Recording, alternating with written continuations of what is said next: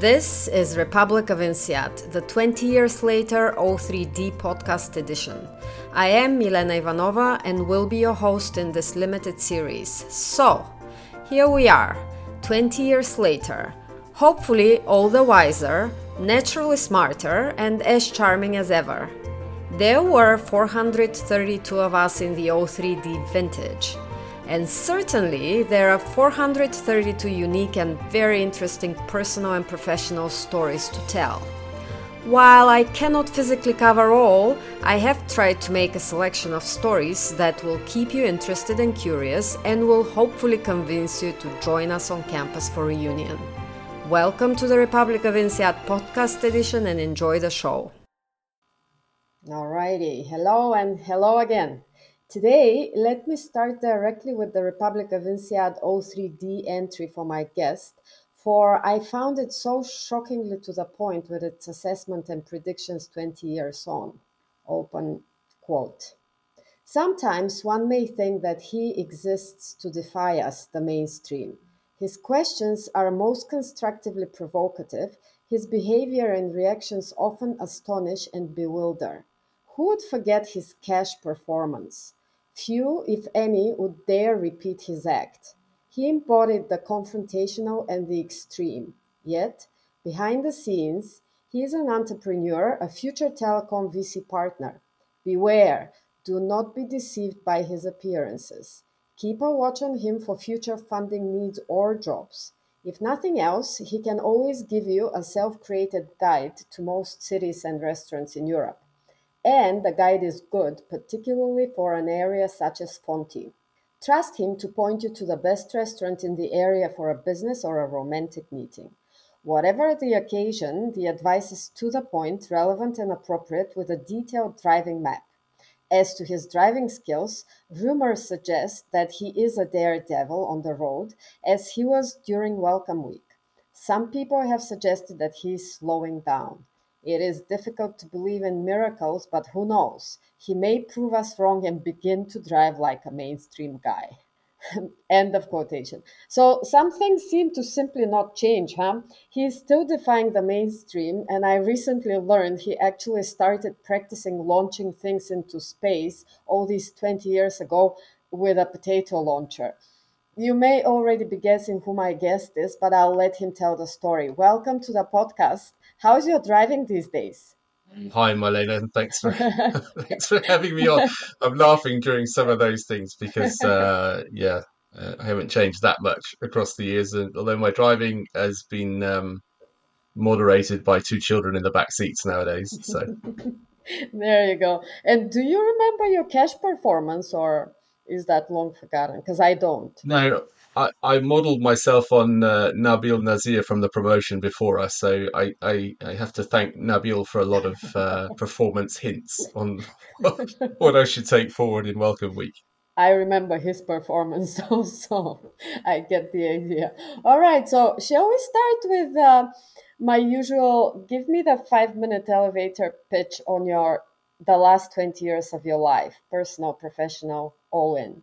Well, post INSEAD, like many people, I think I was looking to transition into a new career from my previous one, which was more engineering focused in mobile telecoms.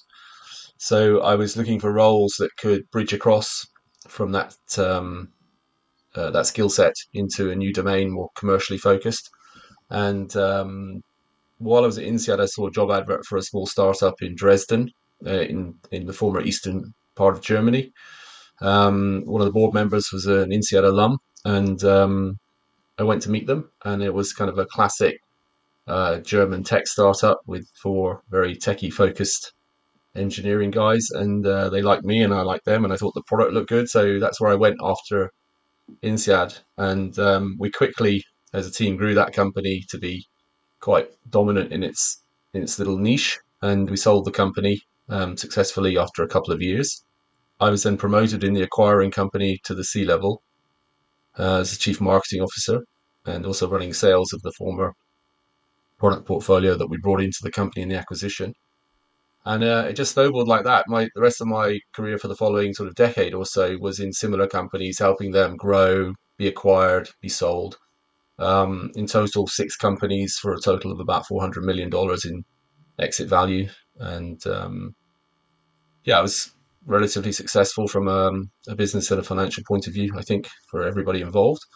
And at the end of 2014, two of the companies sold in the same month, in October 2014. And I'd kind of done everything at that point that I wanted to in that sector, and I was kind of looking around for the new thing to do. And I did a little bit of consulting, but it was kind of, consulting has never been my kind of thing. You don't have enough responsibility, I think, in consulting for execution. And I kind of like the responsibility of execution. So I was I was looking around for something new, and the founding story of Orbex is, which is the space rocket company I ended up founding with, again, 4 technical co-founders, was kind of random. I mean, I never intended to start a space rocket company. Well, sorry, but the Just potato launcher tells it all. You always meant to start that.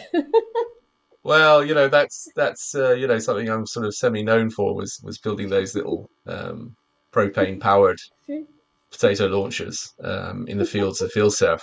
And the rocket that we ended up building is actually powered by biopropane, the renewable form of propane. So there is a little bit of an echo back to my formative years in the green fields of INSEAD. But I mean, the start was sort of random. I was on Reddit one night, and just surfing through Reddit, and I saw this weather balloon being sent up into the upper atmosphere with a GoPro attached to it. And I've seen that project done hundreds of times, and I was just going, oh, another balloon with a GoPro attached. And I just thought, why can't somebody build a moon rocket in their back garden? That would be worth watching on Reddit. And then I just couldn't let go of the thought. It just stuck with me for days and days. I kept wondering, well, why can't you build a moon rocket in your back garden? I mean, how hard is it, right? I mean, things have changed since 1960. It's not rocket science anymore. It's an engineering problem. You can buy books on how to build rockets and space engines and things, right? And computing has rolled forward. Your mobile phone has something like 1 million times more computing power than the Apollo that took people to the moon. You know, carbon fiber exists, and you can buy it online. 3D printing of metals is now available. So, you know, what can you do in your back garden? I genuinely didn't know, and I started to literally Google, how do you build a moon rocket? It's kind of ridiculous. But through that, I found people building small rockets in Europe, and other parts of the world, and I just started emailing them, asking, could you do something like this?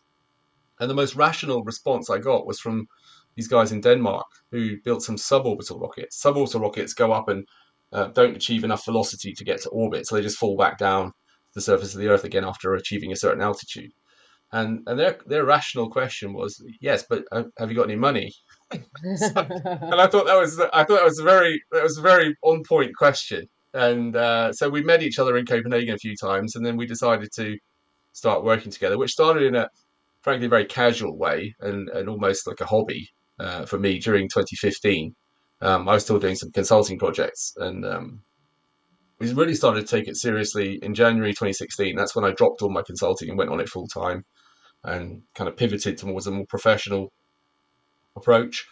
Got some of the friends I'd made money with in the past in other companies to put money in with me as angels. Got the first seed funding in 2016, and it just snowballed from there. We started to win grants. Were in the right place at the right time to win some quite important grants from the UK Space Agency and the European Space Agency. And Series A, Series B, just closed a Series C of nearly $50 million last year.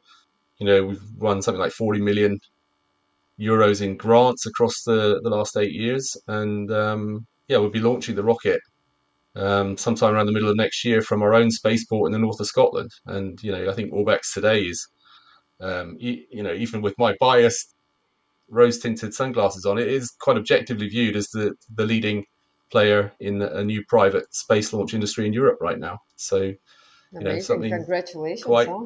quite quite surprising considering how it started, really. And and I recently stepped away from the business after 8 years as CEO, and it was a very CEO role in that kind of company is 24/7, 365. It's very hard to step away from anything for even a day, frankly.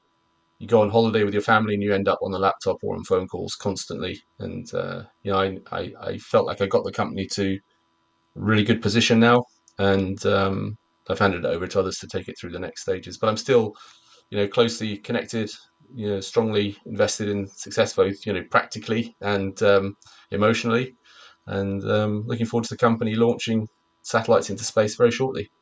Hmm. And since you mentioned family, maybe you give us the update Yeah, there. well, I was in a relationship at INSEAD, and we subsequently got married post INSEAD. How And come you knew the romantic spots in Fontainebleau then to write into your book? well, I was interested in bars anyway, Okay. and yeah, it's not a very big place, Fontainebleau. So, Really? if we'd been at HEC in Paris, I don't think I'd have had time to get to all the bars that let's say others on the promotion seem to know much better than I did. Right. I won't mention any names, but there are a few in Milsurf that seem to be spending more time in Paris than they did in in Fonty. And yeah, it's a small town with half a dozen bars and half a dozen restaurants, and it's not hard to get around there in a few days, right? But So, but and then I family interrupt. wise, so Yeah. yeah, got married, and we now have a couple of daughters, 10 and 14. We've always been based in Munich for various professional and family reasons. Still based in Munich, haven't moved. Although I've travelled a lot for business, working in Denmark, Scotland, Switzerland, US. Well, not working in the US, but flying often to the US for business. Yeah, and Germany as well from time to time. So All right. So, shall we talk space and launching rockets and Mars? And we had an interesting conversation last week, and I found it very educational. Like, one of the things with that podcast is I think that people's curiosity to always learn something new, at least our bunch, is never going to disappear. And so the conversation about space, we hear a lot about it, but it's very far removed from most of our no, understanding and knowledge. So can you like give us the 101 on space and getting to Mars and Musk and you yeah, know? well, you know, space is involved in almost everything we do day to day on Earth. Most of the applications of space technology are geared towards driving a better world on the surface of planet Earth. If you look at things we do every day, from navigation using GPS to weather forecasting, um, scientific information about migration patterns or ocean blooms, pollution, CO2, ozone, even some applications now like looking at the heat blooms around various office buildings to predict which office buildings are going to be the most energy efficient, looking at ice movements in the polar cap. There's myriad applications for satellite technology now, and it's just exploding at the moment. There are hundreds more uses coming on stream as people start to use quantum technologies, for example, in space for quantum communications. To some degree, there's a militarization of space going on by a couple of key nations. Not extreme militarization, but there are some things happening up there that you read about from time to time. And then beyond that, you look at things like exploration and scientific missions where people are putting payloads into orbit around the moon, onto the surface of Mars, even a small helicopter on the surface of Mars, rovers on Mars. And before too long, I expect you'll see SpaceX taking people to Mars in that big new heavy launcher they've got called Starship, which can take about 100 tons to orbit, which is a huge payload mass. And they recently flew that rocket quite successfully, even though it was destroyed. That was actually a really successful test. If you're part of the industry and you know how difficult it is to get that thing off the ground, that was a massively successful test. And SpaceX is it's whether you like or dislike Elon, his achievements, and the achievements of the team and the engineers and the management at SpaceX are extraordinary, amazing. It's like watching a sci-fi movie sometimes when you see what they do, and they're really, I think, driving the leading edge of particularly launch technology forward at an incredibly fast pace. And what that drives then is a lower economic cost to get things into space, and that's always been the real barrier to getting lots of things into space. It's very, very expensive to lift a kilo through the gravity well of Earth, into orbit. Once you're in orbit, it's relatively easy to get to other places. But getting into orbit is the expensive, difficult part of space access. And if if you have a launcher, if you have a launch vehicle capable of taking things into Earth orbit, I think it's like owning the ships in the old days when people were transiting the oceans and trading goods from Europe to America. I genuinely think owning space access is very equivalent to that. So Orbex, his goal is to take small payloads to orbit, so up to about 200 kilograms. Others, like SpaceX, are focused on much, much heavier payloads, 20 tons, 100 tons, which is a huge amount of payload, and geared more towards their market segments. Our market segment is focused around much smaller stuff, but who knows where that leads in the longer term. Mm. I do expect people to land on Mars while I'm still alive, assuming I survive another decade or so. Oh, well. So getting to Mars, we talked getting to Mars, and I was like, well, because I've never been attracted to this. Yeah, sci-fi is not my book genre, etc., etc. But I said, okay, so why would anyone want to go to Mars? And your answer was, My answer was, do you do business with America? Right? Why did people cross the ocean to America back in the day? 300 odd years ago. They didn't know what was there, but now it's an economic powerhouse, and is one of the dominant forces on the planet. And I see the gap, the physical gap between Earth and Mars as being the equivalent of the Atlantic Ocean going back a few centuries. You don't know what's on Mars, what will be built there, but once humans start building things on Mars and you roll forward 3 centuries, it could be a very important place. And the gap between the two planets might be much smaller and more frequently plied than it is today. And, I think we're at the dawn of a really new chapter in human history where we're not just talking about oceans and airplanes, we're talking about interplanetary things in a genuinely realistic way. And I think Starship, the new SpaceX launcher, is the thing that starts to really enable that beyond the kind of exploratory missions that have gone on so far with things like the Curiosity lander and the small helicopter. Those are very scientific payloads looking to bring back scientific data. But once you can start landing 100 tons of people and equipment on Mars, then you're moving into a different dimension. so how long would it take to get to Mars yeah.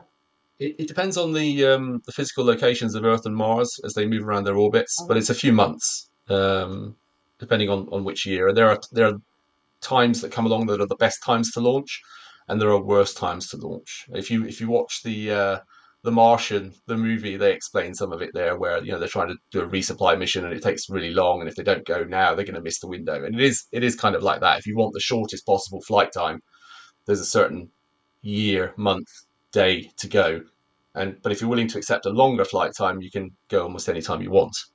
There are consequences for that on the crew and sustaining the crew on board for an additional 3 or 4 months. But it's possible if you've got that margin. Mm, mm. Space is, I've learned, is all about margins, safety margins, margins for performance, margins for mistakes, and recovery of mistakes. You want margin on almost everything you do so that you can ensure that you can accomplish what you want to do despite things getting in your way that are unexpected. So, Mm.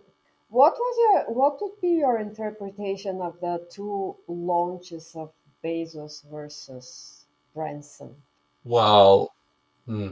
So you have to look at those as different things. First of all, they're suborbital, right? Mm-hmm. Both the Virgin Galactic Richard Branson funded launcher, which flies under the wing of a mothership and then is launched on a kind of a suborbital arc, and the Blue Origin rocket, which goes up about 100 kilometers or so, just above what's called the Kármán line, and takes people into the lower limits of what's normally defined as space. They're both designed to go up and come straight back down again, just like I said earlier about suborbital rockets. They go up and they don't achieve enough velocity to get to orbit. So getting to orbit is a much, much harder problem than suborbital flight. There are many student groups that can achieve suborbital flight and go up, 30, 40, 50 kilometers, maybe even as high as 80 or 90. I saw one recently going up from Sweden that was about that altitude. But then they don't achieve enough velocity to stay in orbit. So they fall straight back down to Earth in a parabola. The difficult part is achieving that velocity, and it's a lot. It's tens of thousands of kilometers per hour to get to orbit, and navigating the rocket to quite extreme precision at that speed as well. I saw a requirement from the European Space Agency to within 10 centimeters on orbit. That's Wow. how accurate they have to guide those rockets to take payloads into space. And some rockets and some organizations are really, really good at it. The Ariane 5 rocket is incredibly reliable and accurate. SpaceX Falcon 9 is launching every few days, and most of them are being reused now. They're coming back to Earth onto the original landing pad back on the coast, or they're coming down on a drone ship out in the Atlantic Ocean. They're being reused several times. I mean, some of those rockets have launched 10 or 15 times now, and that brings down the cost as well, because you can recover very expensive engines and refurbish them and reuse them. You quite often hear in this business, imagine if every time you flew to New York from London, you had to throw away the airplane. And that's kind of what space flight is like, or was like, until SpaceX innovated on the reusability about not that long ago, less than a decade ago. Yeah. And I think reusability, that's something we focused on at Orbex as well, reusability and environmental sustainability. And both those things I think are going to be really important to spaceflight in the next decade plus. Okay, so you mentioned towards their costs and reusability plus the environment. How much did you actually raise in total, and how much does it cost to build one of a rocket like yours and with the launcher, etc., etc.? So Orbex, between public and private venture capital financing, has raised just over $100 million. Mm, That gets us to our first few launches. I'm not going to give you the cost of each yeah, rocket. I think that's of confidential to the course. company. But we've been successful selling now. The company has sold 7 launches with 6 customers. So, I think the company is basically sold out for the first couple of years of launching. And, that gives us a good confidence then to build on. I keep saying us because I Yeah, just left the job like a month of ago. So I'm course. still in that mode. Or I should say they, not us, I guess. I'll have to figure You out did say what you're still a terminology to use in the future. shareholder, right? I am still the largest shareholder in the company. Yeah. There you So go. yeah, I guess it is Yeah. still us then. And with regards to the environment, you were explaining in our little chat group that the fuel you use is actually quite clean. But can you and how does this compare relative to what SpaceX is using for? Yeah. So the vast majority of launchers out there today use fossil fuels. So highly refined kerosene, very much like aviation gas, avgas. It's usually called RP1, rocket propellant one, which is a slightly more refined version of avgas. But it's a fossil fuel coming out of the ground. So it's not sustainable. It has quite a large CO2 footprint, and it has some other black soot problems that it deposits carbon particles very high in the atmosphere. And this is actually a major problem. There's some research that's been done that says that the annual volume of rocket launches is the global equivalent of the entire airline traffic globally, Mm, which not a lot of people are aware of, but it's a massive problem because of that black soot that gets deposited by non-clean combustion of fossil fuels. So when Orbex started, you knew this was coming, right? You could see climate change is coming. Everybody's talking about it. You're going to have to be on that page a decade from when you start at least. So we started with that in mind. How do we reuse the vehicle? How do we cut the carbon footprint? And part of that was an engineering solution using propane. The company has a couple of patents on the use of propane that allows us to cut the mass of the rocket, which is very helpful from a technical point of view. But also, one of my INSEAD colleagues, Fulke van Leiden, pointed out to me mm.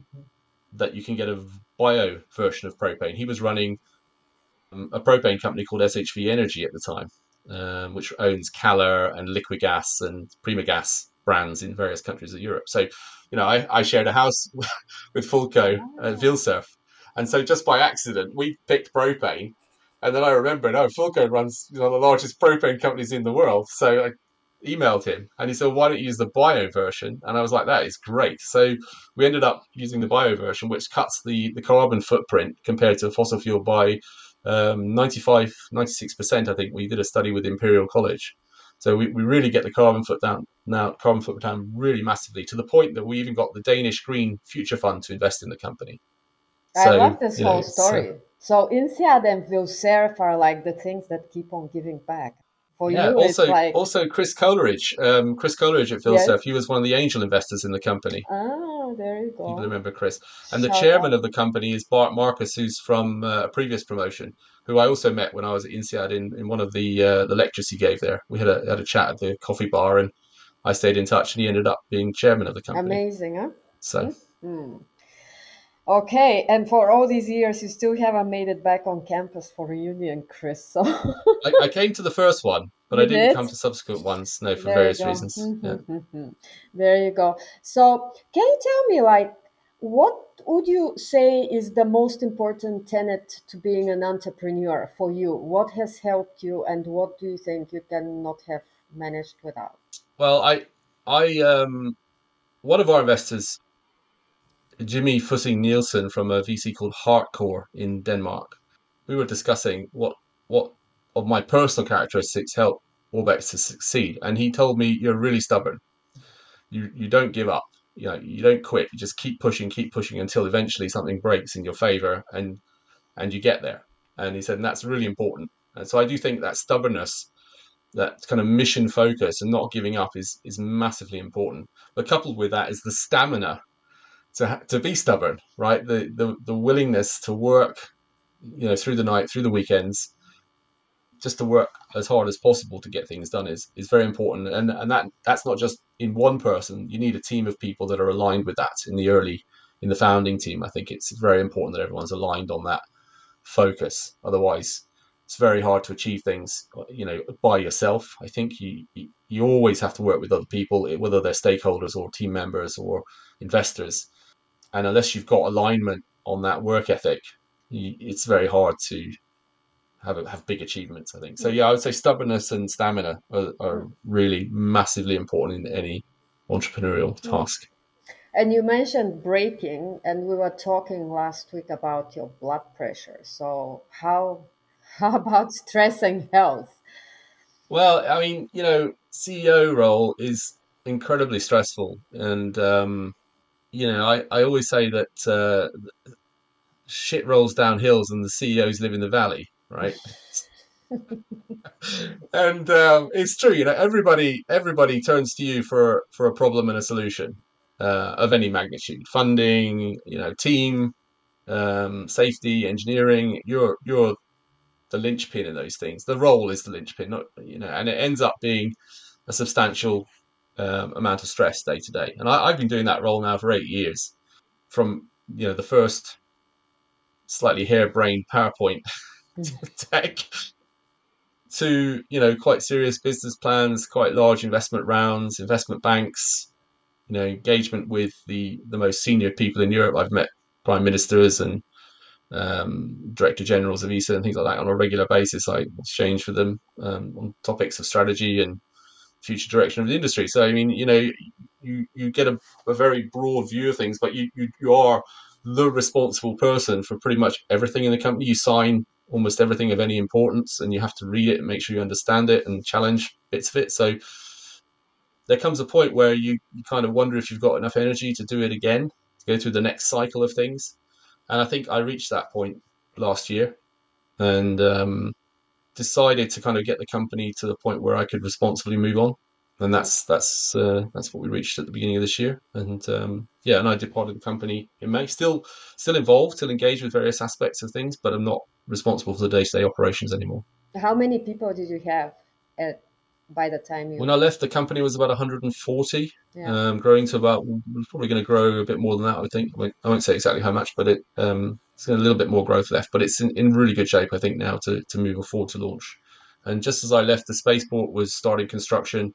This is all public. I'm not giving away Yeah. secrets now, and I won't. But you know, we broke ground on the spaceport. There was some more public funding came into the company. The VC round was closed last November. You know, things are in really good shape. and the remaining management and the new management have to not violate what we call Rule 3. Tell So, me about these rules. You told me, but tell the rest. So when you start well, the I won't tell you the company. first two rules. That I'll keep those secret. But the Rule Okay. 3 was don't fuck it up. Okay. And Rule 3 is, you'll hear people talk about Rule 3 from time to time. It's kind of it's a code word for do your job, be Mm, responsible. mm. I can't be looking over everybody's shoulder. I don't understand the internal thermodynamic equations driving rocket engine combustion. I have to trust other people do. I have to, depend on them to do their job. Other people don't understand the mechanics of a VC fundraise and the various due diligence processes that go with that, and they have to rely on me to do my job and see that through. And as a team, we all have to kind of keep things going and not be the point of failure that causes it all to fall over. And that was a kind of an ethos: is be responsible, hire people that can overperform. We were very selective on hiring.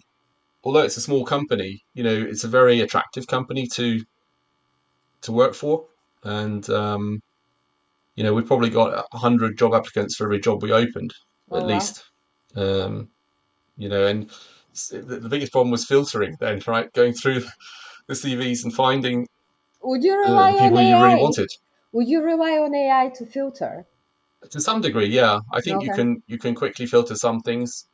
Because let's say, for example, you're hiring a senior position like a head of propulsion or a head of Mm, structures or something like that, where you really need industry expertise, and someone's applying and they've just left university. Well, I mean, you don't okay. need an AI to figure that's not going to be a good fit, right?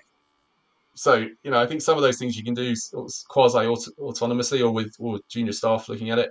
But then when it gets to interviewing, you need experts testing experts, right? Especially in a technical domain like this, where the smallest mistake can result in mission failure. I mean, Mm, Virgin Orbit, which is the other brand that Richard Branson started, focused on satellite launch, and which recently went bankrupt. They had a failure in Cornwall based on a fuel filter that costs $20, and it took down the entire rocket and the satellites on board for the customers.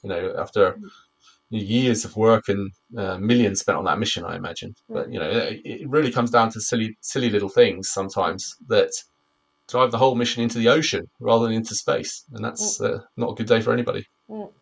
So I like this rule number three. In our section we had T-shirts made E6. So I think we should do for reunion uh, uh, rule number three T-shirt. And if you don't show up to reunion, you should send us these T-shirts to replace your presence. So there you go. I have a challenge for you there.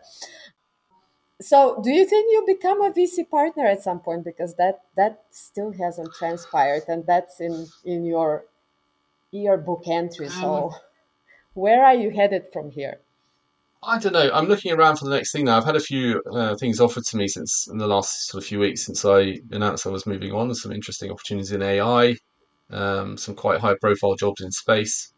I'm fairly well connected in the space sector, and I'm not sure if VC is the right thing for me. I'm more of an operationally focused person, I think, than a kind of portfolio finance manager, which I think VC largely is.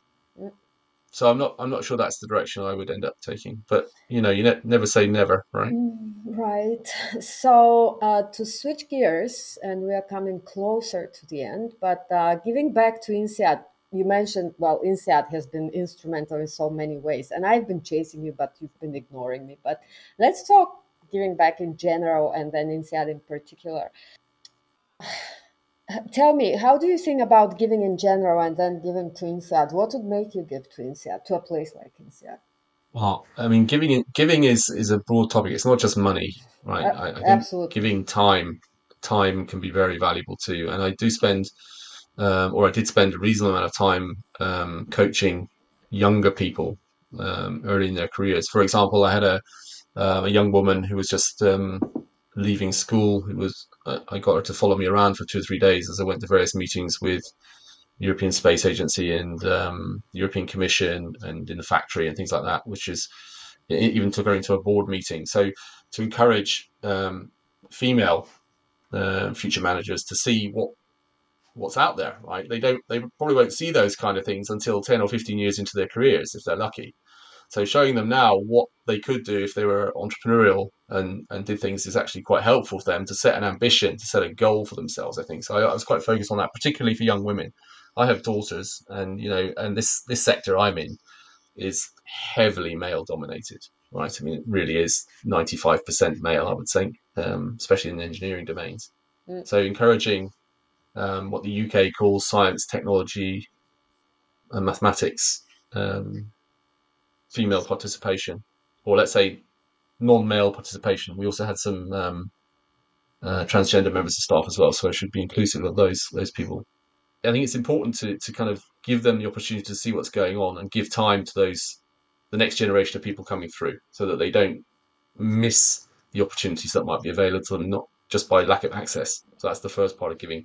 And in terms of money, well, I think your class fund is like 400K, and Mm-hmm. I think if I I think I'm a very, very, very small percentage of that. Lots But I of have to say, catching I've up. disconnected from a lot of INSEAD over the past, decade, 15 years. I haven't been involved in any of the alumni groups or reunions or anything. So I probably wasn't even getting the emails coming out to me. Not that I would probably, change too much, to be honest with you. But I only recently started getting the emails again. So There you go. So we have some grounds to cover there. All right. So shall we go to the last bit, which is a bit of back and forth on quick questions and answers? Proudest achievement. well, I don't dwell too much on pride, honestly. So it's very hard to answer. I guess it's a very family focused one. I'm really proud when my daughters get top marks in German because You our speak family is German? English. No, well, we do, but it's our third language in the family. We speak English and Italian at home, and Yeah, so them getting good marks in German is a day for celebration. To be perfectly honest, so it sounds probably quite a trivial one, but we're all very happy when that happens, and it happens with surprising regularity. So good for them. smart girls. Success for you is I again, I don't know. I don't again when I guess Orbex has been successful, for example, but we don't spend a lot of time dwelling on the success. It happens in a microsecond or two, and we're all happy, and then we move on to the next set of things that needs knocking down, the next set of challenges or issues or problems that we need to address. It's a very short-lived thing, and I kind of see success as stepping stones in a way. You need to achieve this, to achieve that, to achieve the ultimate goal, and even in reaching the ultimate goal, I don't think is particularly satisfactory. I don't I don't count successes like Manchester United counts their championships. So look at when I saw this question, I was like, I'm not really sure what I would count as success, but stepping there stones. have been some, but I couldn't list them for you. All right. Happiness is Health. excellent. I've only realised that honestly in the last couple of years as I start to get a bit older, but I do think health is massively important to just being able to enjoy life. And I think that's going to be a focus in my personal life in the next decade or so is staying on top of health. I recently was was recommended a book to read called Lifespan Oh, I love it. It's by an Sinclair. amazing book. Yeah. Yeah, and I'm halfway through it, and I'm starting to understand that there might be some hope for us middle-aged executive blondes out there. And yeah, Well, interesting. I've been talking to Andrew Booth. He's in biotech, and then yesterday I talked with Christophe Bancel, who is in medtech. So they've been educating me. But with lifespan, you realize that we may have a longer time to hang around, so we better take care. Technology would help us, our generation and our children's generation for sure, if we don't kill the planet in the meantime. But we do have to take care as well. All right, biggest regret? I don't have any. Cool. What keeps you awake at night? Well, over the past sort of 8, 10 years, it changed on a daily basis. Mm-hmm. There's always some high high order problem to be solved in a short period of time with a rocket company, whether it's funding or tech or staffing or organization or grant processes, there's always some really high priority milestone or target or objective you've got to knock down, and some of them are quite difficult to define and quite difficult to achieve. So you spend a lot of time, when you're awake, you spend a lot of time worrying about it, and when you're asleep, it wakes you up worrying about it. So Mm. yeah, a whole bunch of things related to the business, I would say. So are you sleeping better now? Yeah, All right. I am. That's very good. Another book I'll recommend is Why We Sleep, by the way. I'll check that out. Now, wish you had known or someone had told you. I think I kind of knew this intuitively, but someone should tell you explicitly you can do anything. Mm, You don't need. I mean, I entered the space launch sector not knowing the first thing about rocket launches, right? But I found people who knew what they were doing, and I had skills that they didn't have, and together we made a team that could make that possible. mm, And I do think people coming out of INSEAD have an amazing breadth and depth of skills and experiences. It's staggering, honestly, when you look back at what people knew even back then. I always use this example of Ray in Harold Howe's Bond stripping class, where Ray knew more than Harold did about bond stripping in the Japanese high yield market or whatever it was. It was hilarious to see it in retrospect. But I wish someone had said to you, you're not constrained to just work for consulting organizations or investment banks. And some people realized that and went on to very interesting things. And there are other people who've done really amazing things. mm. I'm not the only one. And but I think that should be stated somewhere. It should be kind of a mission to let people be aware that there are myriad possibilities for your career beyond the basic kind of go straight into one of those standard organizations. Mm. If you had to do it all over again, would you change anything? Not really. No, Hmm. I think All right. I wouldn't change much. No, Do you think you're ever retiring? no, not a chance. If you had to pick one book everyone should read. Well, it's an old book, but it's one that was kind of formative in my mindset. Zen and the Art of Motorcycle Maintenance is Okay. a great book, and it's one that I've read several times over the years, and it's a kind of a philosophical journey, literally and figuratively. But I think it's a lovely book. It gives you this sort of nice framework to think about quality in life Mm. and the Western and Eastern philosophies towards what is quality. I think that's an excellent book that's probably overlooked nowadays, but it's genuinely been something that I reflected on Mm. many times over the decades. I'll check it out. I haven't read it. Most admired person, public person.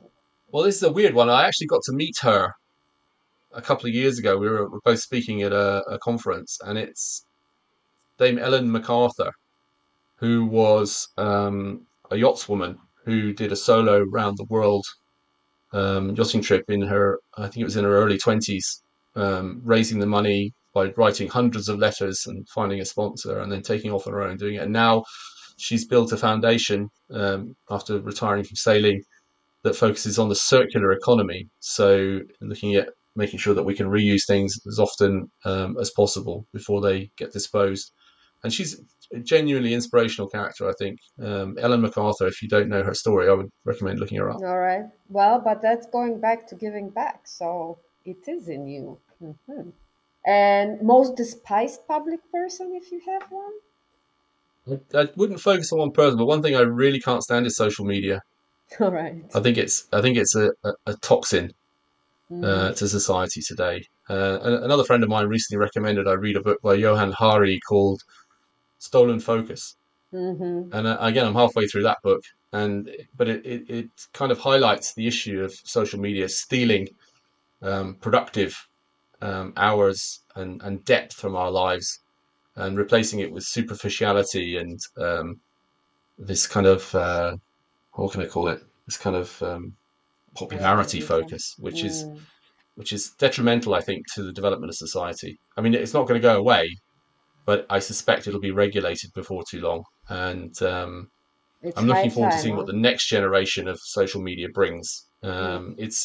I think it's quite toxic to society today, and it's been used in all kinds of malevolent ways as well by various parties in various ways, and that's not positive for society. It's been a few years now. I've been saying that if you ask me, Putin should build a monument for Zuckerberg in the middle of Red Square.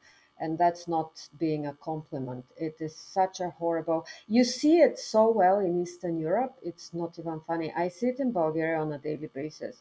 It's destroying society in the ugliest possible way, and it's being used by the worst of players, and that's horrible. But so I'm fully with you there. To lighten things up, last question: are you coming to reunion? Help! You're gonna Maybe, break our maybe. hearts. The date kind of clashes with a couple of birthdays, but I'm talking to my wife about it, and because it's the 20th, I might turn up. Actually, YL, I was on the. I just joined the WhatsApp group a Yeah. few days ago, and YL was suggesting I do a short presentation. So See. if that if I was forced to, I might show you some pretty pictures of what goes on behind the scenes at a rocket company. We, okay, so we'll keep on working on forcing you, Chris. There you go. So I'm not. I'm not going to this bring my bank card with me though, Marlena. it's So all right, Chris. I told you, as I told you on the well, let me say this. First, as I told you, I invited you in particular not for your bank card, but because I don't think there's another INSEAD alum in all of the INSEAD alumni, not just our class, that's done a rocket so far. So, with you I've there, but you did say that if your business IPOs, we may talk again. So I will be watching closely for this IPO someday. well, let's Uh, see. Who knows, right? There's a lot of work that needs to go on, and I'm certainly just to comment on Orbex. I didn't build that company alone, right? It's a team of co-founders and a lot of really skillful and dedicated people who've helped build that company to where it is now. And next year we'll see how successful it's been when we launch the first rockets into space. And I'm sure there'll be a couple of failures along the way. There usually are yeah. in new rocket launches, but before too long, I think that company will be flying regularly to space and Mm, will be the first private space launch company in Europe, which is mm. an Fingers crossed, interesting position to be in. and do tell us when the launch is scheduled. So that's all from me today. And this was a conversation with Chris Larmour, because I didn't announce initially, serial entrepreneur, founder, and until very recently CEO of Orbex. Currently a guy of leisure, but I suspect not for very long, and he confirms that. Thank you very much for your time and your generosity, Chris. And I somehow still hope we convince you. So I keep working on this presentation for reunion. Have a good day and have a Thanks, good Malena. trip to Turkey. Thanks. You were listening to the Republic of INSEAD 20 Years Later O3D podcast edition. It is my hope to remind everyone what an interesting and, dare I say, colorful bunch of people we are, and how much we can contribute to each other, be it through ideas, knowledge, or mere inspiration. The podcast is inspired by the original Republic of INSEAD yearbook, produced on paper 20 years ago by Oliver Bradley and team.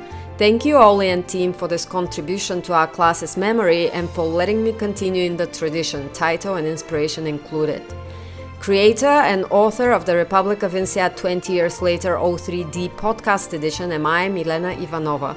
Original music by Peter Dundakov with help from Dare Films Productions. Stay tuned for more, and remember to book your tickets for the 20-year reunion in Fontainebleau, October 6th-8th, 2023. Thank you for listening.